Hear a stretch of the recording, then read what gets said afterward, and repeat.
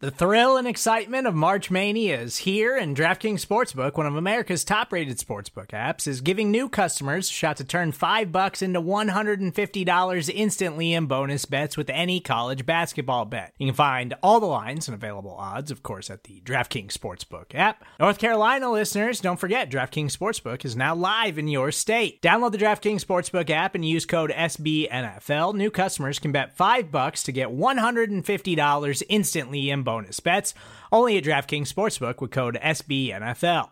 The crown is yours. Gambling problem? Call 1-800-GAMBLER, or in West Virginia, visit www.1800gambler.net. In New York, call 8778-HOPE-NY or text HOPE-NY. In Connecticut, help is available for problem gambling. Call 888-789-7777 or visit ccpg.org. Please play responsibly on behalf of Boot Hill Casino and Resort. 21 plus, age varies by jurisdiction. Void in Ontario. Bonus bets expire 168 hours after issuance. See dkng.com/bball for eligibility, deposit restrictions, terms, and responsible gaming resources. Welcome to Bears Over Beers, the podcast that takes deeper dives in order to serve up cooler takes on the Chicago Bears and the NFL. My name is Jeff Berkus. I'm a writer for Windy City Gridiron, and I'm joined on the other line by EJ Snyder, Windy City Gridiron's lead draft analyst. We are doing the second half of our running back episode, and we have been going here for a little over an hour, and we have refreshed the beers. EJ, what's your second beer of the day? Shouldn't we call it an extravaganza at this point? I like it. Absolutely. Yeah, let's call it an extravaganza. I'm excited. I have a beer from a brewery that I have not tried anything from, which is kind of rare. This is a brewery called Ten Pin Brewing, for all you bowling fans out of there, out of a place called Moses Lake, Washington. That's over in eastern Washington, about halfway between here and Wazoo. Their motto is one pin at a time, never tasted so good. This is a 22-ounce bottle of beer, so it looks like a bowling pin, and this is their Angle Amber Ale. And since we're talking about running backs and the subtlety of the approach to angle and how important that is to gaining extra yards, I thought their Angle Amber Ale was a great, great choice. Well, and the angle route that every good running back needs to run out of the backfield. That's right. Sounds good. I am breaking my tradition of having a stout on every single podcast. So here's the first. There will be more of this in the future because we're starting to get a little warmer. But I am drinking a beer from Odell Brewing, which is from Colorado. They do a lot of good stuff. And my wife and I picked up a 6-pack of a fruited sour called Sippin' Pretty.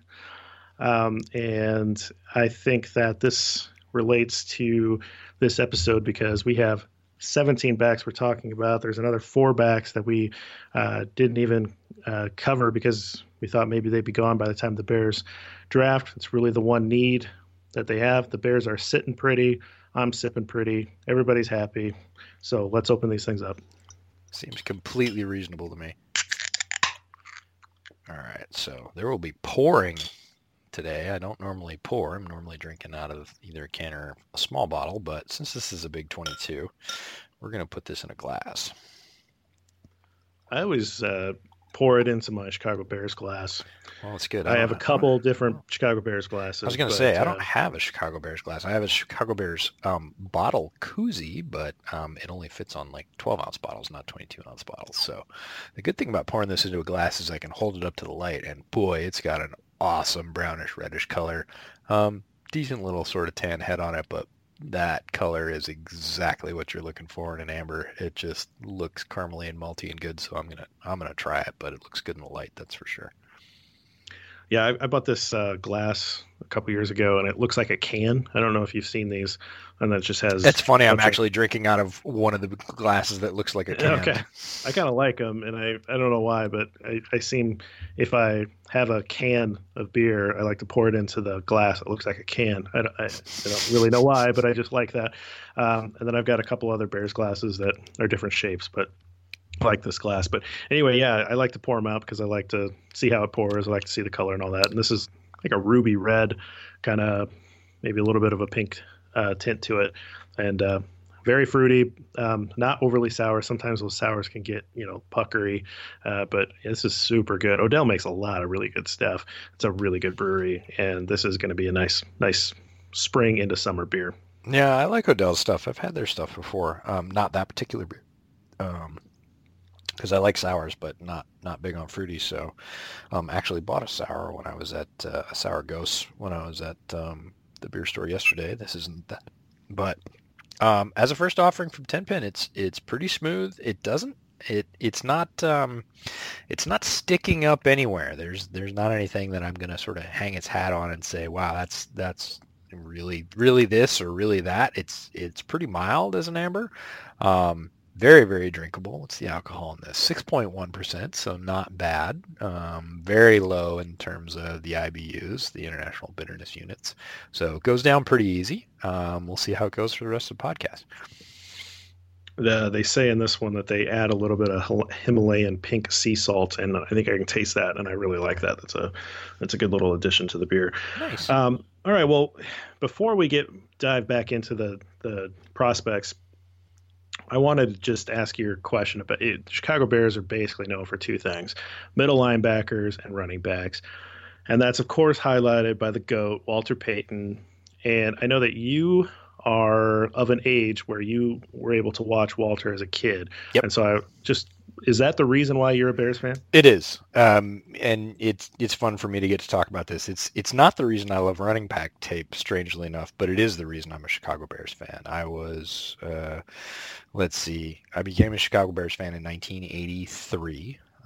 So I was at that sort of 10, 11-year-old age where, people are starting to choose up sides, Chevy or Ford, who's your football team, hamburgers or hot dogs, whatever it is, the kids are starting to decide. And I grew up in upstate New York, and so it was a bit strange for me to be a Bears fan, but I didn't really resonate to any of the New York teams. Certainly have some family loyalties to the Bills, and lots of people were Giants fans in the early 80s. They were doing really well under Bill Parcells. But there was something about the Bears as a history and whatever, but in terms of a player, in terms of a personification of a franchise, it was Walter Payton. Walter Payton was still in sort of full struggle mode. The teams around him weren't particularly good. They were getting to that 85 team that was going to destroy the Super Bowl, but they weren't there yet. And Walter Payton was just that guy that was always trying hard. And just as a person, as a player, it's what hooked me as a Bears fan. And I'm happy that it did. But I think, you start with Walter Payton, not just as a running back or a Bear, but really as a football player. He's probably one of the top 5 football players that have ever played. Certainly the modern game of football. There's a lot of people that have played football through the early history of the league and whatever else. But as a total and complete football player, it's very hard to top Walter Payton. Yeah, and I mentioned last episode, I was born in 82, so Walter had retired by the time that I was really conscious as a fan. But in my household, he was held up basically on the level of a demigod. And I bought my parents a number 34 Walter Payton jersey for their 34th wedding anniversary, a few years back when that happened. My personal story, and it's not necessarily my personal story, but my family story, is that my grandfather, who I was quite close with, my mom's dad, he passed away when I was a senior in high school. And at some point during his illness, he went up to the Mayo Clinic and came back, and he was like, "I saw Walter Payton." And I was like, "What?" And he was like, "I saw Walter Payton. I swear it. I swear I saw Walter Payton. He was right next to me in the waiting room at Mayo." And I was like, "Well, Walter Payton's not sick. What are you talking about?" Yeah, this is before the internet was big. I mean, maybe chat rooms or something, but there's nothing like that out there. You didn't really hear anything. And, come to find out that, he was sick. And my grandpa, lifelong Bears fan, didn't go over and talk to him. I wish I had a better ending to that story. I think Walter probably would have taken the time to say hi. His reputation was such that he would speak to fans like that. And but that was a really big deal. And they passed away at similar times, and it was very emotional for my family to go through, obviously losing my grandpa, but then we're all diehard Bears fans, and so really felt that when he left way too early. That was very powerful and meaningful in our house when that happened. So, Walter Payton just huge for my family. And then being able to go back and watch some of those highlights and those films, you see why people were just so in love with him. Just such a unique style that he ran with, and just just was just an Iron Man and getting every last yard he could. It's just an amazing guy to watch. I'm curious though, like I like going back, looking at the history, and so I posed this question to you before we started recording this, but is there a guy that you never got to see? So way back in the Pantheon, or maybe just before you became a fan, but is there a guy that you really like the history of as a running back with Chicago that you never actually got to see? Yeah, there's a lot. We're lucky enough to be fans of a franchise, a founding franchise that's had so many players. And like you said, really the sort of yin and yang of the Bears is a running back and a middle linebacker. And it's really kind of poetic and fitting that those are the sort of stark opposites of each other, one fighting against the other for yards. But tons and tons and tons of running backs in Bears history, and there's a lot. And it was a great question, and I had a lot of fun looking back and sort of looking over names I knew, but looking a little more deeply. Was tempted to go with Red Grange, the Galloping Ghost, probably one of the greatest nicknames ever.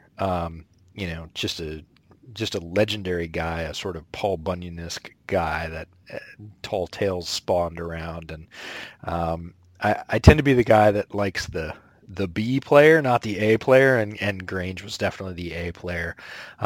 Looked at a guy like Bronco Nagurski, but settled on another guy that I'd heard about who isn't in the Hall of Fame as a Bear, as many Bears are, but yet had a sort of amazing impact in a short period of time. Not unlike Gale Sayers, but it's not Gale Sayers. It's Beatty Feathers.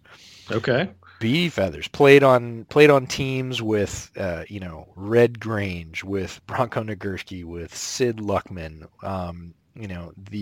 The amount of talent and just this kind of history that this guy has as a Bear is fascinating, but had a very brief career, set a rookie rushing record when he came on with the Bears, had his sort of shining moment in the sun, was the first ever running back to gain 1,000 yards in a season as a rookie. And we're talking about, I think, 10-game season at that point. Is that correct? Oh yeah, right? It bounced. Back then, it bounces all around because you have the Red Grange barnstorming year, and it's like 17 games, and then you've got years where it's like 10 or 12, or it was very uneven early on, but about 12 games is what it settled in around that time of thing. Yeah, 10 to 12 games, this guy puts up 1,000 yards, which is a bigger deal than obviously 1,000 yards in 16-game season, which we have now. But just interesting guy, had played at Tennessee as a collegian and apparently had a really sort of bouncing and gallopy style where he was just all over the place, and it was really interesting to hear. I've only ever heard audio interviews with guys like Bronco Nagurski talking about Beatty Feathers. I've never seen film of Beatty Feathers. I've seen film of Red Grange. I've seen film of Nagurski. Never seen film, so it sort of as a film junkie, that sort of makes it all the more mysterious. And what was this guy really like? What was this, crazy rookie who played on these teams? And again, pro football is a very different animal in those days, but, played on these teams with a founder of the NFL and yet was considered a star of the team. What did that look like? So Beatty Feathers is my guy, and didn't make the Hall of Fame because he ended up getting injured, hurt a shoulder sort of midway through his career, and then limped the rest of the way through his career with what they called an immobilizing brace. And all I could think of is, how can you possibly run in no shoulder pads as a running back in those days? And if you've ever seen any film from those days, it was an incredibly rough game. How do you go out and play football for peanuts, for no money, with no shoulder pads and a broken shoulder blade that requires an immobilizing brace? It just, staggering to me. So Beatty Feathers is my guy. Those guys are a different brand of tough than I think I can really understand. 1934, and statistics just weren't really around in the 20s. And so at some point you start getting yardage statistics going, but 119 carries for 1,004 yards. It's an 8.4 yard per attempt. Yeah, I love that. Plus in 8. 11 games. So he killed it that year. My guy actually is Bronco. read a book about Bronco a couple years ago. I just find him really fascinating. Huge guy, 22-inch neck, like just natural. It's not like he was trying for that. Just a ginormous guy. I think he was 6'3", and he was a fullback, but he carried a lot, led the team in rushing, led the league in rushing a few times, and was just this beast of a guy. From what I remember, got into a little bit of a contract dispute with George Halas. Not the only guy. Not the only guy, that's for sure. Yeah. And got sick of it and said, fine, I can make more money being a pro wrestler. And so he leaves football after a great career, 8 years in the league, something like that. A few championships, legendary player, obviously has a Hall of Fame resume already. Leaves, goes and wins the heavyweight champion of the world, professional wrestling title at least once, if not twice. Tours, breaks his body apart. Comes back in 1943. Years, like 6-year span between his last game. Comes back in 1943. Mostly plays line, and then there's a couple injuries, and he plays running back and just demands the ball and actually takes over and wins a game. Kind of an amazing story to be able to come back at that, broken body, advanced age, but just how tough he was. I think my favorite story that I read in that book was that he ran so hard, had his head down, ran through like 4 tacklers, and it was in, they're playing their games in Wrigley Field, had his head down and ran into the brick and broke the brick, one of the bricks, and comes back to the huddle. I said, man, that last guy hit really hard. And so just like unbelievable guy. I think that's the one guy I think that could play today. I'm not sure how many carries he'd get or what he played. Maybe just play linebacker or something. But it reminds me of an early day Christian Okoye.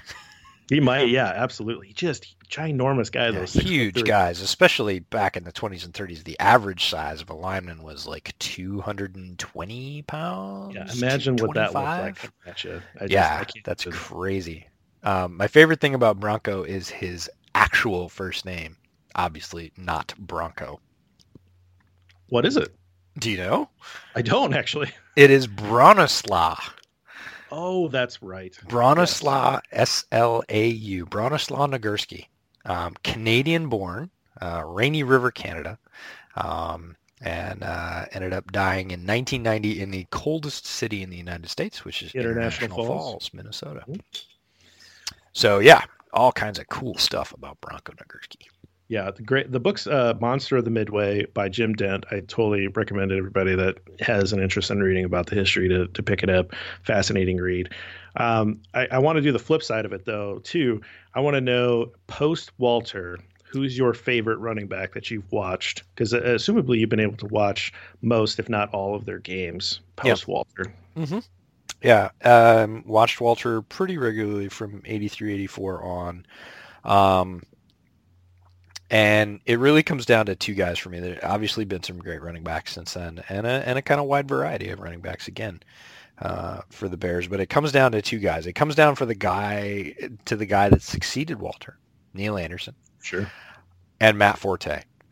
And very different as players, very similar in their approach to the game. Both fairly quiet, both really professional, both very effective.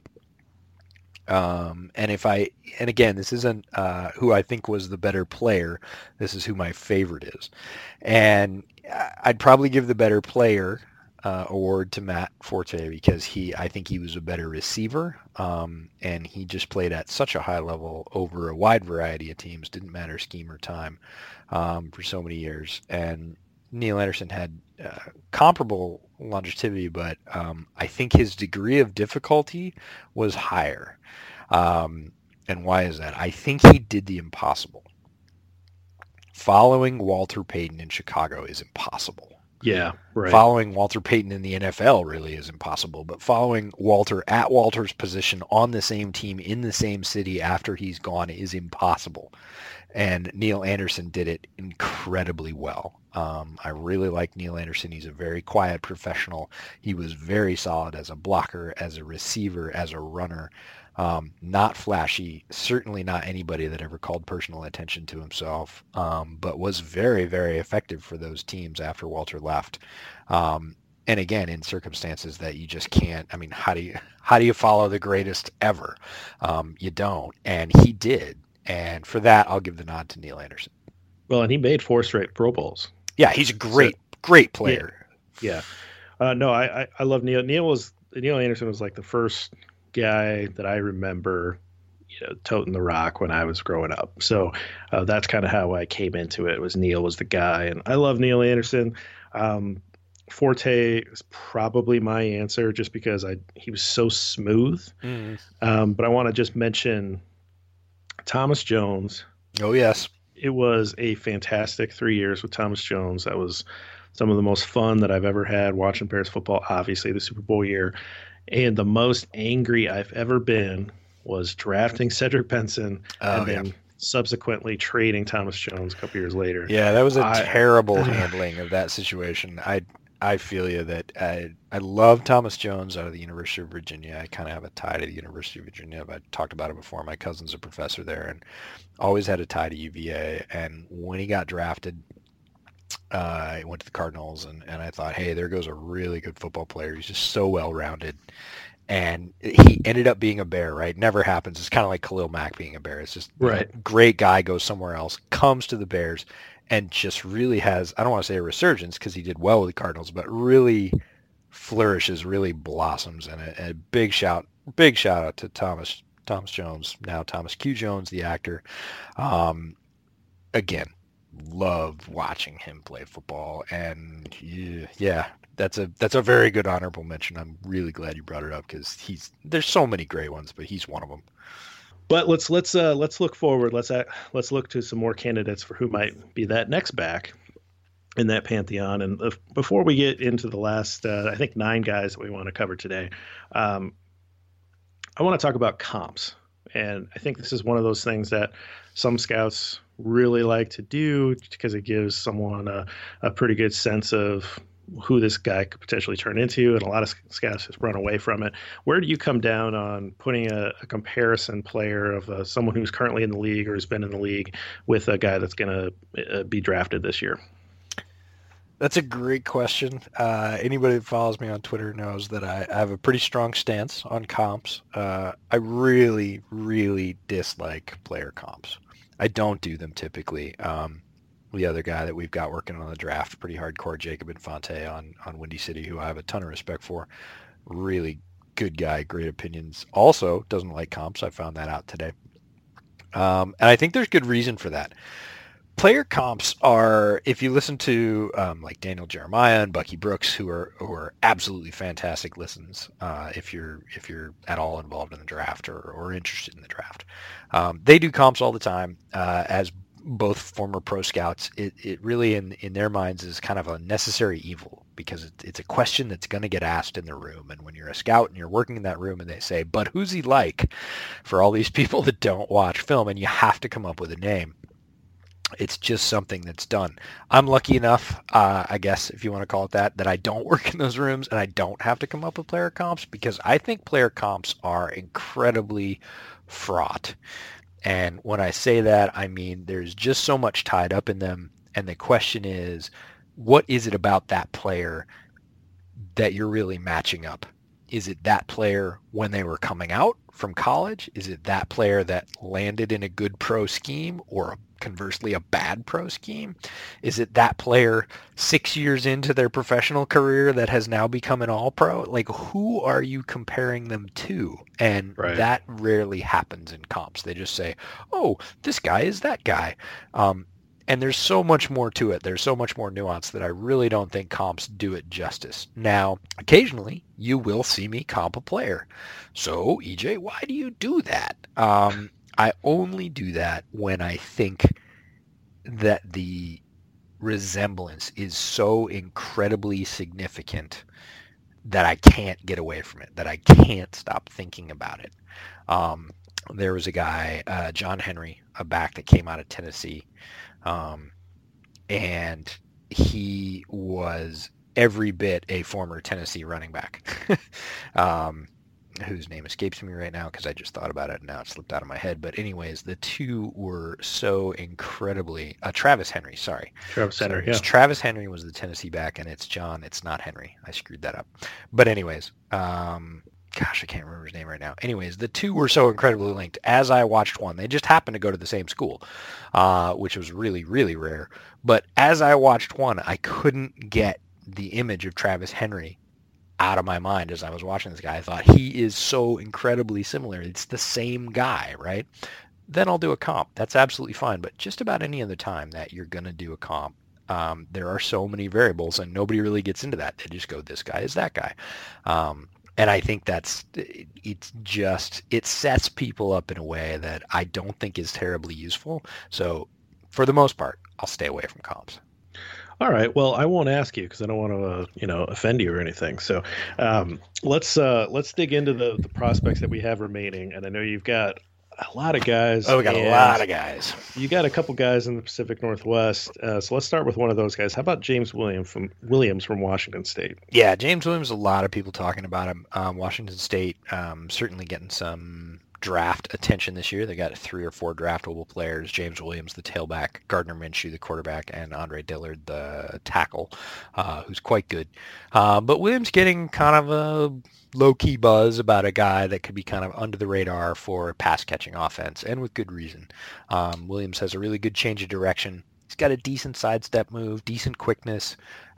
His ability to adjust to the ball is incredible. He's easily the best receiver in this class. And what do I mean? Wow, that's a big statement. There's all these running backs and lots of them catch footballs.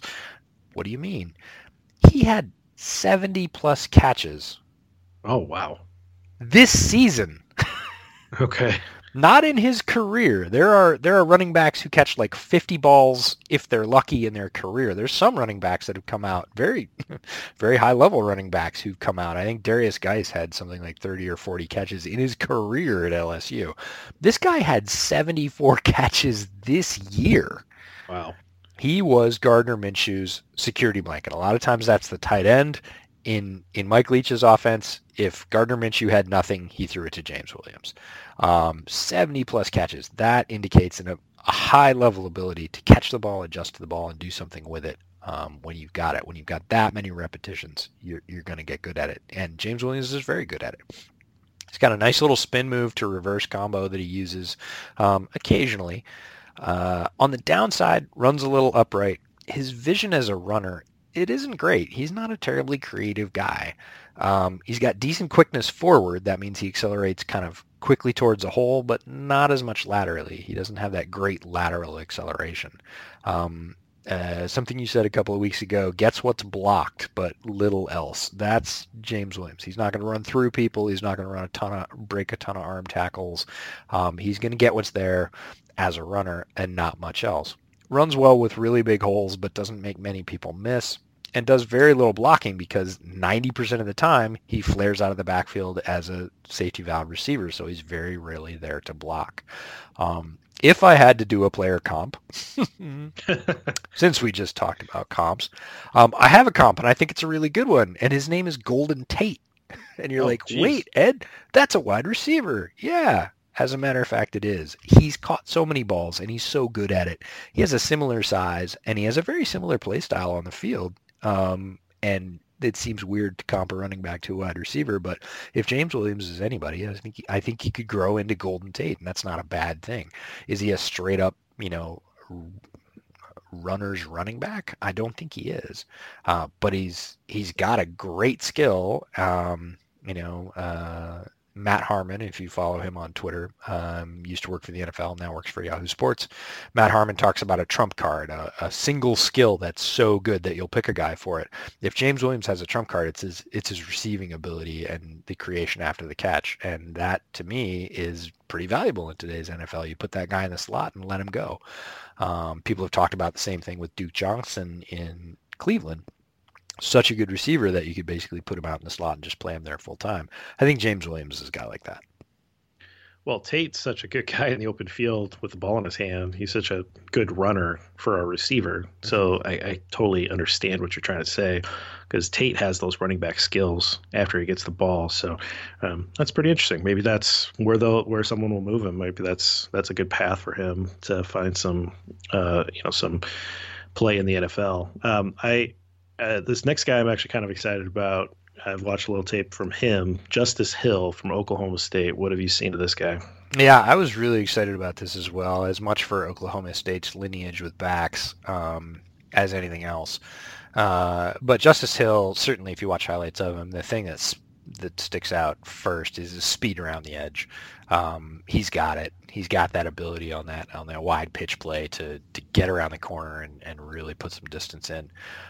He's a good hands catcher in terms of a receiver, but he could get north more quickly. That is, he doesn't necessarily transition from catching the ball to getting upfield as quickly as I'd like, but he's pretty solid at doing it.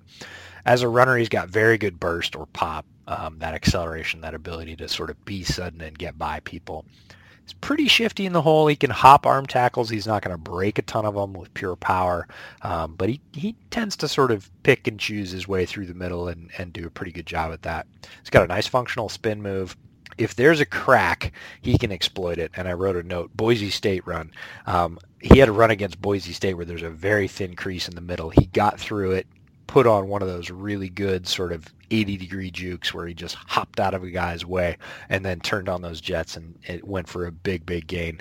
It's sort of everything all together in the same run. Something I noticed in his tape that was pretty interesting is he's shiftier in the middle of the field than he is on the edge. On the edge, he's pretty much counting on speed. He's not so much on moves or hopping over people or spinning back to the middle of the field. He's just really trying to outrun people. In the middle, he really sort of puts on that juke face and tries to get people on the ground that way. So on the downside for Justice Hill, gets a little too busy with his feet sometimes. He's got the good quick feet, but he should either kind of settle in and be patient or push, and he just kind of jackrabbits around, and that ends up taking some negative runs. Lacks a little bit of patience. Vision is a question mark. There were some runs where I thought, that was pretty good. He saw the opening and went for it. And there were other runs where he just kind of piled in, or again, lacked a little bit of patience and didn't see something that was open. So his vision's kind of up and down. It's not bad, but it's not great. And as a blocker, he's not great. He's okay as a cut blocker. You'll see two distinct kinds of blocking out of backs. One is they just dive at a guy's feet and try and get him down to give their quarterback, 1 to 2 more seconds, or they try and stand up and really, oppose them. He's okay as a cut blocker. His stand-up is bad. Let's just call it what it is. There's a couple of Olay blocks. You know what Olay blocks are? Oh, absolutely. Yeah, he had a couple of Olay blocks on his quarterback who I felt pretty bad for, where he was like, I got him. Oh, I don't got him. And so as a stand-up blocker, I wouldn't give him high marks. But really, if you're looking at Justice Hill, you're looking at that outside zone team where you can give him a pitch, get him to the edge, and let him use that very good burst pop to sort of break through, maybe break an arm tackle and go 50 yards. That's the highlights that get you excited. Well, we used to call them lookout blocks. Turn around and say, look out. Look out, here comes. Yep. He had a couple of those on tape, which is never great. Well, the next guy I actually have not seen any tape of, Utah State guy Darwin Thompson. What did you see on him? Yeah, I hadn't either. It's always fun. You ever go watch a movie where you've seen like 0 previews, you don't even really know what it's about? That's the best. Yeah, I think it's the best. And Darwin Thompson was exactly that. I was like, Darwin Thompson. I mean, a very common sounding name, but I was like, no, I don't know who they're talking about. And I was like, Utah. No, not Utah. Utah State. Oh, I definitely don't know who they're talking about. So Darwin Thompson, Utah State, little guy. He's 5'8", and he is what I would call compactly built. But he's pretty interesting. for a small guy, he's got really good contact balance. He can run through some pretty strong tackles. He's a good, solid receiver. He catches the ball quite a bit. I watched his game versus Michigan State. He caught 3 balls in a row, like three downs in a row. They threw it to him. Makes catches even in traffic, which is not common for a running back. A lot of times those catches running backs are making out on the edge, swing routes, bubble screens, tunnel screens, stuff like that. They're not really catching in traffic. He makes catches even in traffic. And his ability, and this is something that came really clear on the second tape, his ability to adjust well to poorly thrown balls is, let's just say, rare. His quarterback is pretty interesting. I'm gonna sort of put a note on him and watch him progress. He's a big, young, athletic guy. He's not terribly accurate, but Darwin Thompson's ability to sort of twist around and grab the ball thrown behind him and then attack is really, really rare. And he's very good at it. He runs tough inside near the goal line. He breaks tackles even at his size. Again, 5'8", 200 pounds even. Works very hard as a pass blocker. So again, it's not size, it's want to as a pass blocker. And he can get under a guy's pads and wedge him up and does that pretty well. We see Tarik Cohen do that as well. Nice cuts when he puts his foot in the ground. Ability to make multiple guys miss, and that's not common. The ability to make one guy miss, pretty common. The ability to make 2 or 3 guys miss on the same run, not as common, and he's got it. Very good stop move where he's going along, just puts on the brakes, guy goes in front of him, and then he can restart again. And he's incredibly athletic. He's 5'8", and any guesses at his vertical? Oh, no. I wouldn't even know. 40. Oh, wow. Yeah, he's 5'8", and he has a 40-inch vertical jump, and it shows up on tape. He, leaping over his blockers to get in the goal line, leaping over guys that are trying to tackle him, shows up on tape. That athleticism is not just testing; it shows up in pads. Downsides for Darwin. Will get dragged down by larger players. A DT gets a hand on him, he's probably going down. He's only 200 pounds. Now, he keeps his feet moving and he churns, but look, he just doesn't have that much mass. So he's not really meant for a traditional attack, but with the right touches and some small gaps, this guy can absolutely make an impact. And clearly he reminds me of Tarik Cohen. When I was done, I was like, this guy's fast. He has the ability to attack. He's physical. He's a really good receiver. This is Tarik Cohen light, or a poor man's Tarik Cohen. So somebody asked me on Twitter, because he's so much like Tarik Cohen, do you think they'd draft him? I don't know. We can talk about redundancy a little bit, but a lot of people seem to be taking the approach that all the Bears backs have to be able to do different things or else. And I think that's kind of counterintuitive, because the whole reason they trade Jordan Howard was because when Jordan Howard was on the field, you knew what was going to happen. I think redundancy is not a bad thing. If Tarik Cohen goes down with an injury and you have 80% of Tarik Cohen in Darwin Thompson, is that a bad thing? No, your offense stays largely the same. So I don't think redundancy in a running back position necessarily is bad, because they will miss time. Running back is one of the positions that gets banged up the most. So Darwin Thompson, very interesting guy, and it was super fun. It was that film that I did not see the previews on, and again, he starts a little bit slow, but he took over some of those games in the back half, and that was really interesting to see. I actually ended up watching a third game of him, because I was like, does he do this every game, or was this just a couple of games? And I watched him versus Michigan State, versus San Jose State, and then for good measure watched him versus BYU, and again, pretty much all the second halves, he tended to take over. He tended to sort of have those big plays where he'd been pushing, and then somebody missed, and he's got the speed to go the distance as well. So really interesting little player. I like the idea of another Tarik Cohen on the squad. So yeah. That's pretty interesting to me, and it's particularly if you think about Mizell's spot on the roster. Mm-hmm. I'd much rather have another Tarik clone, but yeah. Yeah, I had to look it up. Utah State is the Aggies. Yes. Their mascot is Big Blue. Mm-hmm. Not a lot of creativity in the naming. No, blue, white, and silver on the uniforms. Definitely a little bit. Looks a little bit like University of Nevada, which again, Utah, Nevada. Some folks get that confused. But Utah State, not a ton of players coming out of Utah State, and not so much strength of schedule. So you have to project. That's where I sort of missed on Tarik Cohen. Was like, hey, he looks pretty fast against. He came from North Carolina A&T. Right. So their strength of schedule not great, and it's like, oh, he looks pretty fast versus, ECU was some of their bigger competition, but how is he going to look against the guys that come from Georgia, LSU, Tennessee, from Ohio State? How is he going to look against those guys? Turns out Tariq Cohen's fast against everybody, but I underestimated him a little bit just based on his sort of strength of schedule. Yeah, well, I'm interested. Well, the next guy is in your backyard. Yep. So Myles Gaskin, Washington. What did you see about him? Yeah, Myles Gaskin's a Husky. He's right up the road. I think he's a lot like Matt Forte in the fact that he's quiet, that he's underrated, that, coming out of Tulane, a lot of people said Matt who. Myles Gaskin is a pro's pro. He does everything pretty well. Name your favorite runners in history that came from Pac-10 or Pac-12 schools.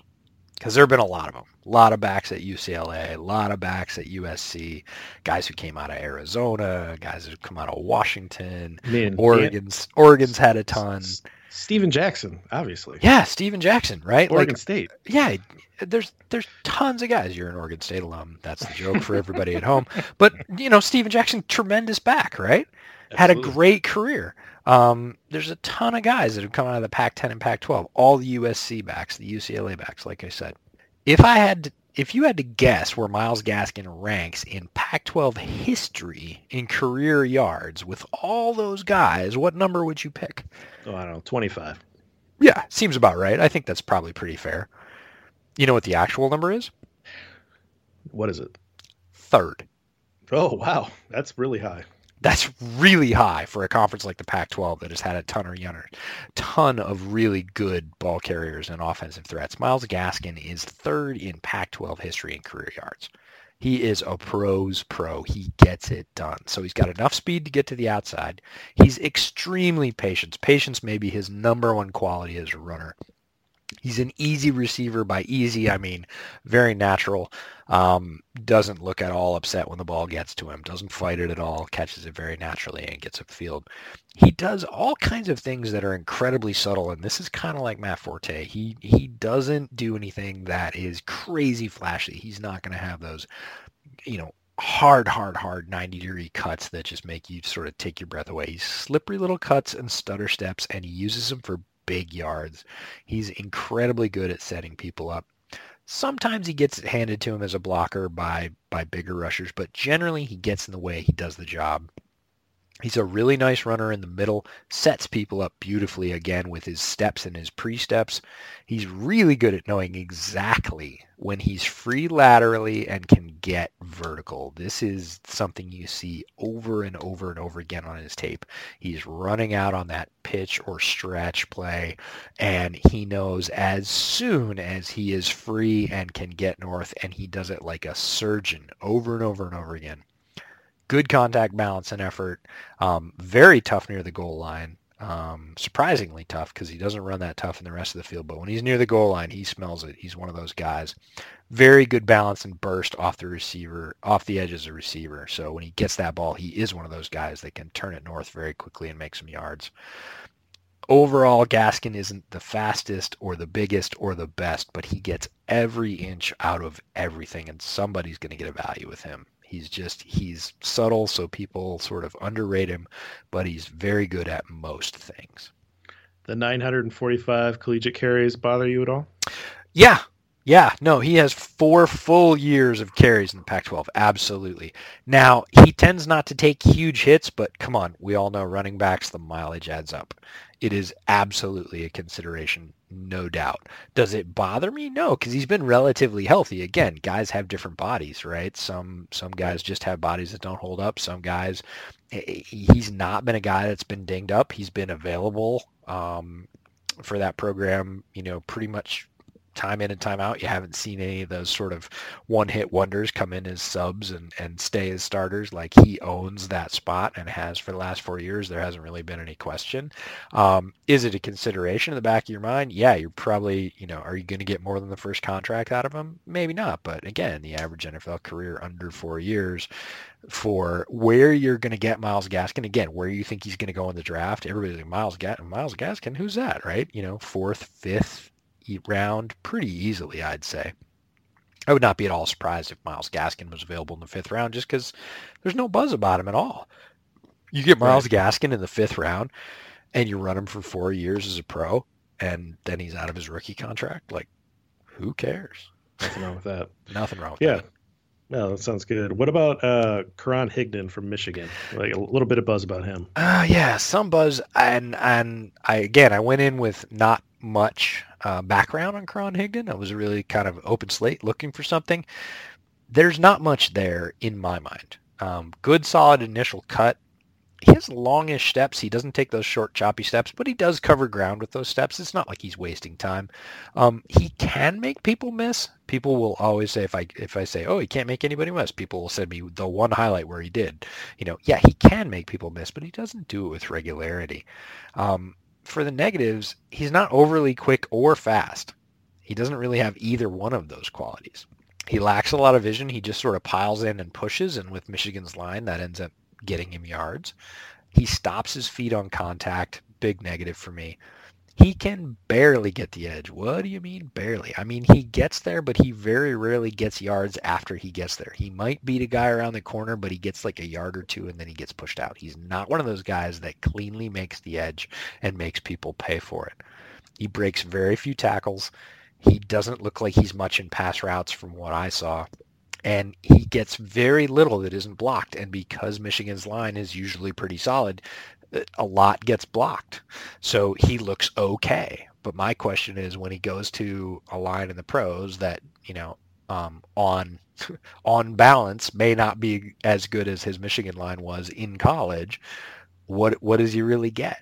Now, is a guy like that capable of coming into the league and putting up yards? He absolutely can. I think of all those Denver backs after Terrell Davis, right? They just kind of reeled off one after another, Mike Anderson and every other one after him, and they all got 1,000 yards because they had a very good zone blocking scheme and they railed off yards. Karan Higdon's going to need a scheme like that. If it's at all dependent on him to be the source of creating those yards, I think people are going to be disappointed. Yeah, I mean, if you can't get it done in the Big Ten, I don't think you're going to be able to get it done at the next level. Not exactly a conference full of speedsters. What about I was surprised that there was a Temple guy. Right. Armstead from Temple. Yeah, and this is interesting to Bears fans because the Bears have actually visited with him. This is one of their top 30 visits. Now, it's spelled Ryquell, but every announcer I ever heard said Rockwell, which sounds way cooler. If my name was spelled that way, I would definitely go by Rockwell. But Rockwell Armstead, fourth-year senior out of Temple, big guy, 5'11", 220. A good solid 220. Interesting guy. Again, went in with a very empty slate. I'd seen very limited tape of him. I'd seen Temple play maybe once against one of the defenders I was looking at. I was impressed. Good hard launch, hard subtle cut, carries guys at his size, absolutely uses his size. For his size, his feet are really good for a 220-pound guy. He's got a good spin move. What? Not typically what you see 220-pound guys do. Nice contact balance, but Temple's line, not great. He doesn't have a ton of places to go in most of the tape you looked at. One of our favorites, Darnell Savage, the safety from Maryland. I watched the Temple game versus Maryland, and he got smoked on a flare pass by Darnell Savage. Darnell Savage came in like a missile and just destroyed him. He's an effective blocker, knows how to use his size. He's got very good speed to the hole. I wrote this line in my notes. Too bad his line couldn't open a soda can. Nice little double cuts to stay out of contact moving forward. Not typical to see guys that big have the ability to want to miss guys. They usually want to run over guys. He's very subtle with his footwork. Nice burst, finishes his runs going forward. Again, showed that spin move again. Really nice footwork for guys his size. Breaks one loose. When he gets loose, he's got good speed. Doesn't have great downfield vision. That means when he gets free, he's kind of looking around like, what do I do now? He doesn't have a plan, I guess probably most running backs don't have a plan, but he doesn't look like he's a really good ad-libber either. Decent runner between the tackles, but he's not particularly special there. He pushes hard, but he's got just great athleticism. And at that size, to have that quick a feet and the ability to sort of cut and go, he's going to do great in a one-cut system. If he ever gets there, he can kind of pick that hole and then use that speed and that size. I could see him getting some real yards when he gets to the pros. On the downside, on lateral runs, sometimes he needs to pick a line sooner. We talked in the last pod about Travion Williams, also in this pod with Myles Gaskin. That ability to know when you need to turn north, sometimes his clock's just a tick slow on that. Can push a small crease as a guy at that size. They lined him up in the slot a couple times. I think that's more than a diversion. He doesn't really look like a wildly good receiver. Versus Boston College, he busted off a 75 middle yard run TD off a broken tackle, just smashed a guy up the middle and then took off. Sometimes he slips, loses his footing because he's charging so hard. Puts effort into blocking, needs some work there. I think with technique it'll clean up. But again, you see footwork out of a guy that's 220, sidesteps, spins, nice sharp cuts to avoid contact and extend the run. All that stuff's on his tape. So a lot of the things that people said about Devin Ozigbo, I actually saw on Armstead's tape. And that's pretty exciting. I think he's going to go fairly late. You know, this is a 4th, 5th, 6th round guy that, I think he's got more potential than Ozigbo does. So if you're looking for a big guy with speed and that one-cut ability, Armstead might be your jam. That's pretty interesting. Guy from Temple. All right, he's on the radar. Yep.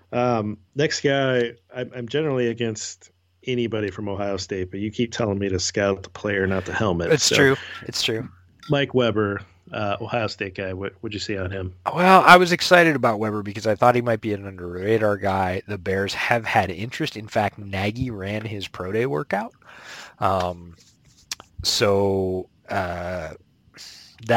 pretty interesting. Says there's definitely a high level of interest there. I went in thinking, all right, what am I going to see here? Again, not a guy I'd heard a ton about, and I thought, oh, maybe there's some buried skills here, and the Bears definitely have interest. So, I should be watching really closely. I did. I watched him versus Michigan and Indiana. He's a solid blocker, but that's not really a surprise from Ohio State. We talked about Zeke Elliott in the last podcast being one of the best pass blockers I've ever seen. They teach that skill very well. Decent feed through the hole, but doesn't look overly quick. Has the ability to win on some pass routes.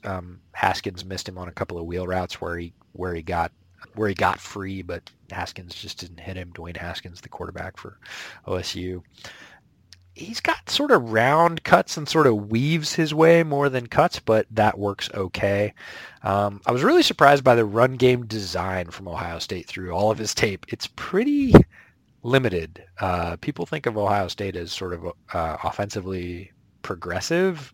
Tape didn't show that. The chances he got were what I would call pretty straight runs. So maybe there's more there that the offense didn't let him showcase, but sure didn't look like it on his tape. Really good balance, but he doesn't redirect very quickly. He looks a little bit stiff-hipped. When he does break through, he's got more than a little burn to him. The first 3 steps are pretty good in a straight line. He can sort of step away from people once he gets through, but he didn't do that too much. Decent spin move, but not great. Loses his balance and drive. Like after a spin move, he's pretty much going down anyways. Decent first cut, but it takes an extra step. This is something with running backs, just like it is with edge defenders. There are guys that get around the corner taking one less step, and they get to the quarterback a half second quicker. There are running backs that take one less step on their cut and therefore have to dodge one less guy. He's one of those guys that takes an extra step. It might take him 3 steps to redirect from sideways to forward, and that's not awesome. Okay contact balance, but sells out and tends to get out of control. So if he sees a guy coming, he's going to lean into him really hard, might bang him down, but he's not going to come out of that in good position to do anything else. Sharp cuts slow him down.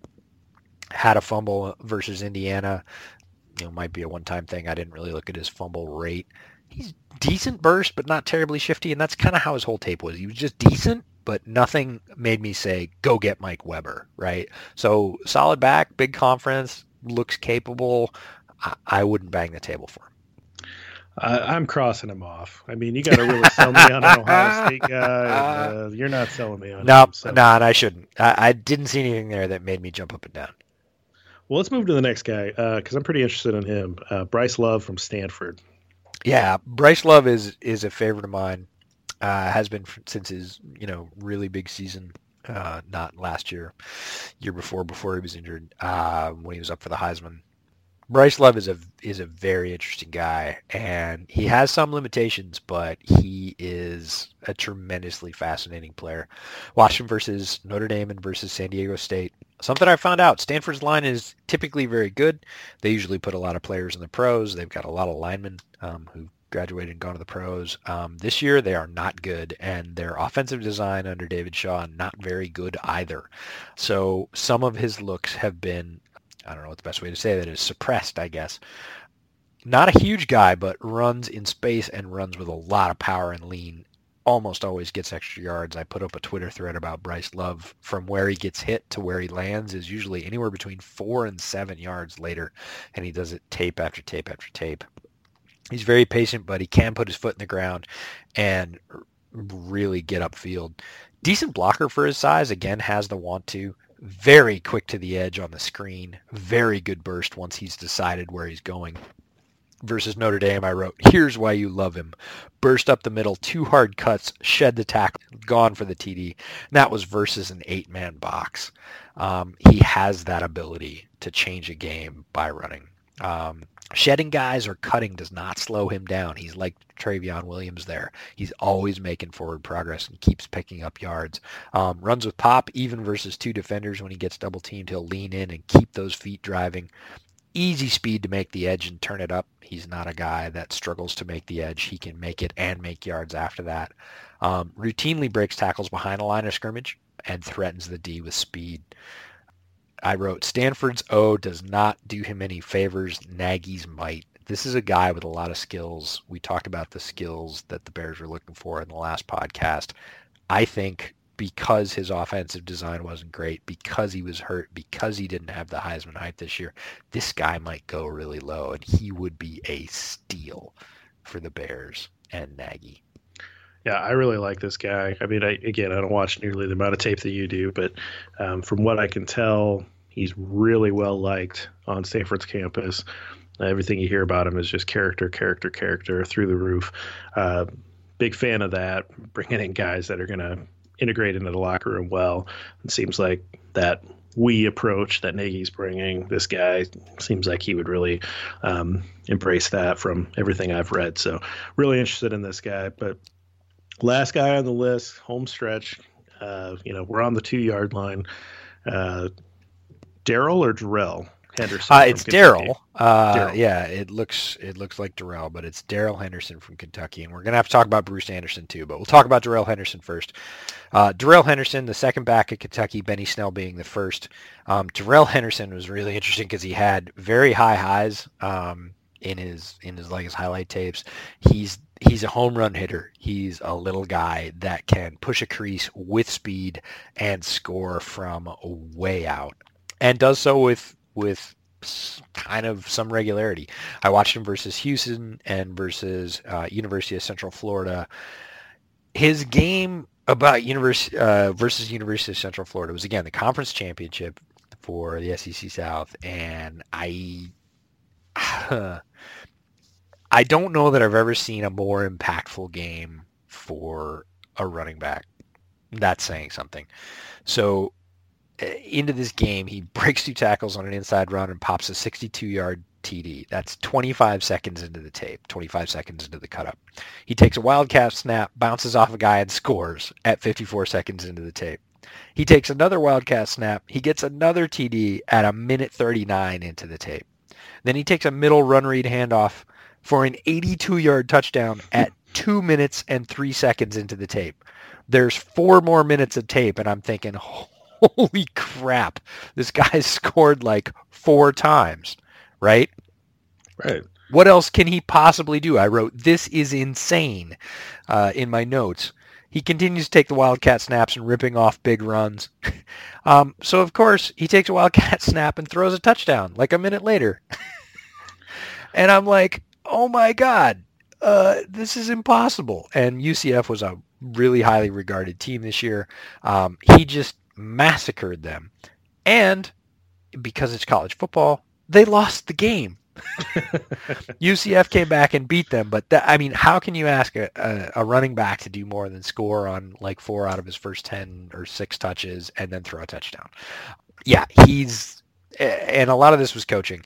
We talked about that angle route in the last podcast. If the University of Kentucky coaches had adjusted, the way UCF was playing was this big halo shell defense, and they were leaving the entire middle of the field. If this guy had run an angle route like 3 times, he would have had 3 more touchdowns. He's that home run hitter, takes big hits and keeps on churning. He's not super huge. He's got okay speed to make the edge. His cuts aren't crazy sharp. He can make one, but he's not one of those guys that can stack cuts. He looks like an outside zone guy to me. He's willing blocker, but he's not a great pass blocker. But he's just got that ability to take the ball in his hands and go for it. Now, do you pay for that one trick? Some people have even suggested moving up for Darrell Henderson.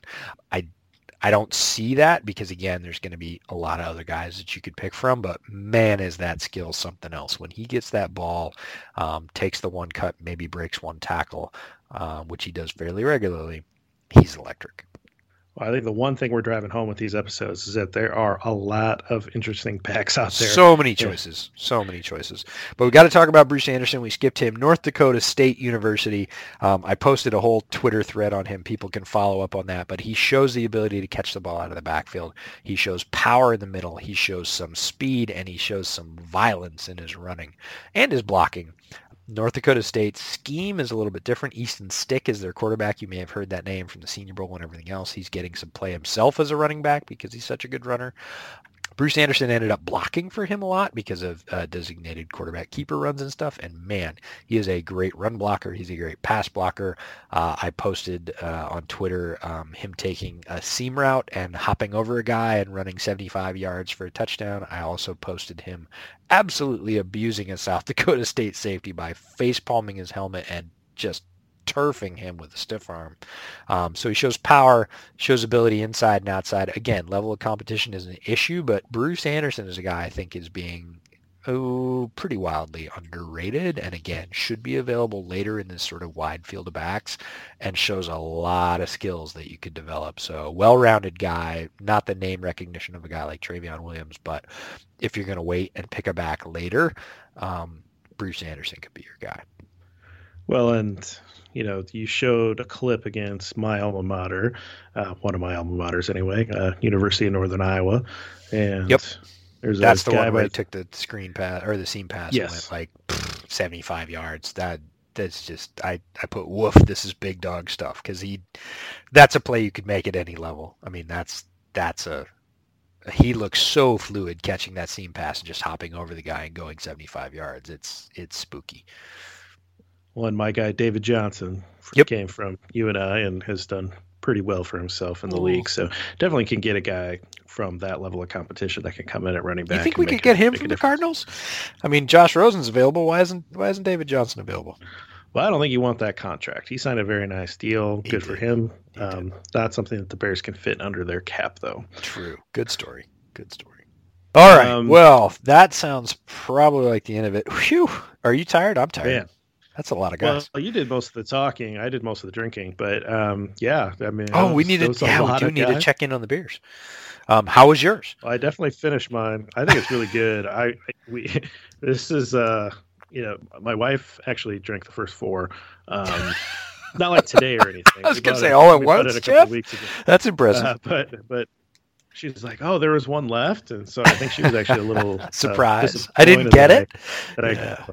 But I hid one, and then there was one left in the 6-pack holder. But super good. Definitely something that's going to be really nice to sit on the porch when it gets warmer.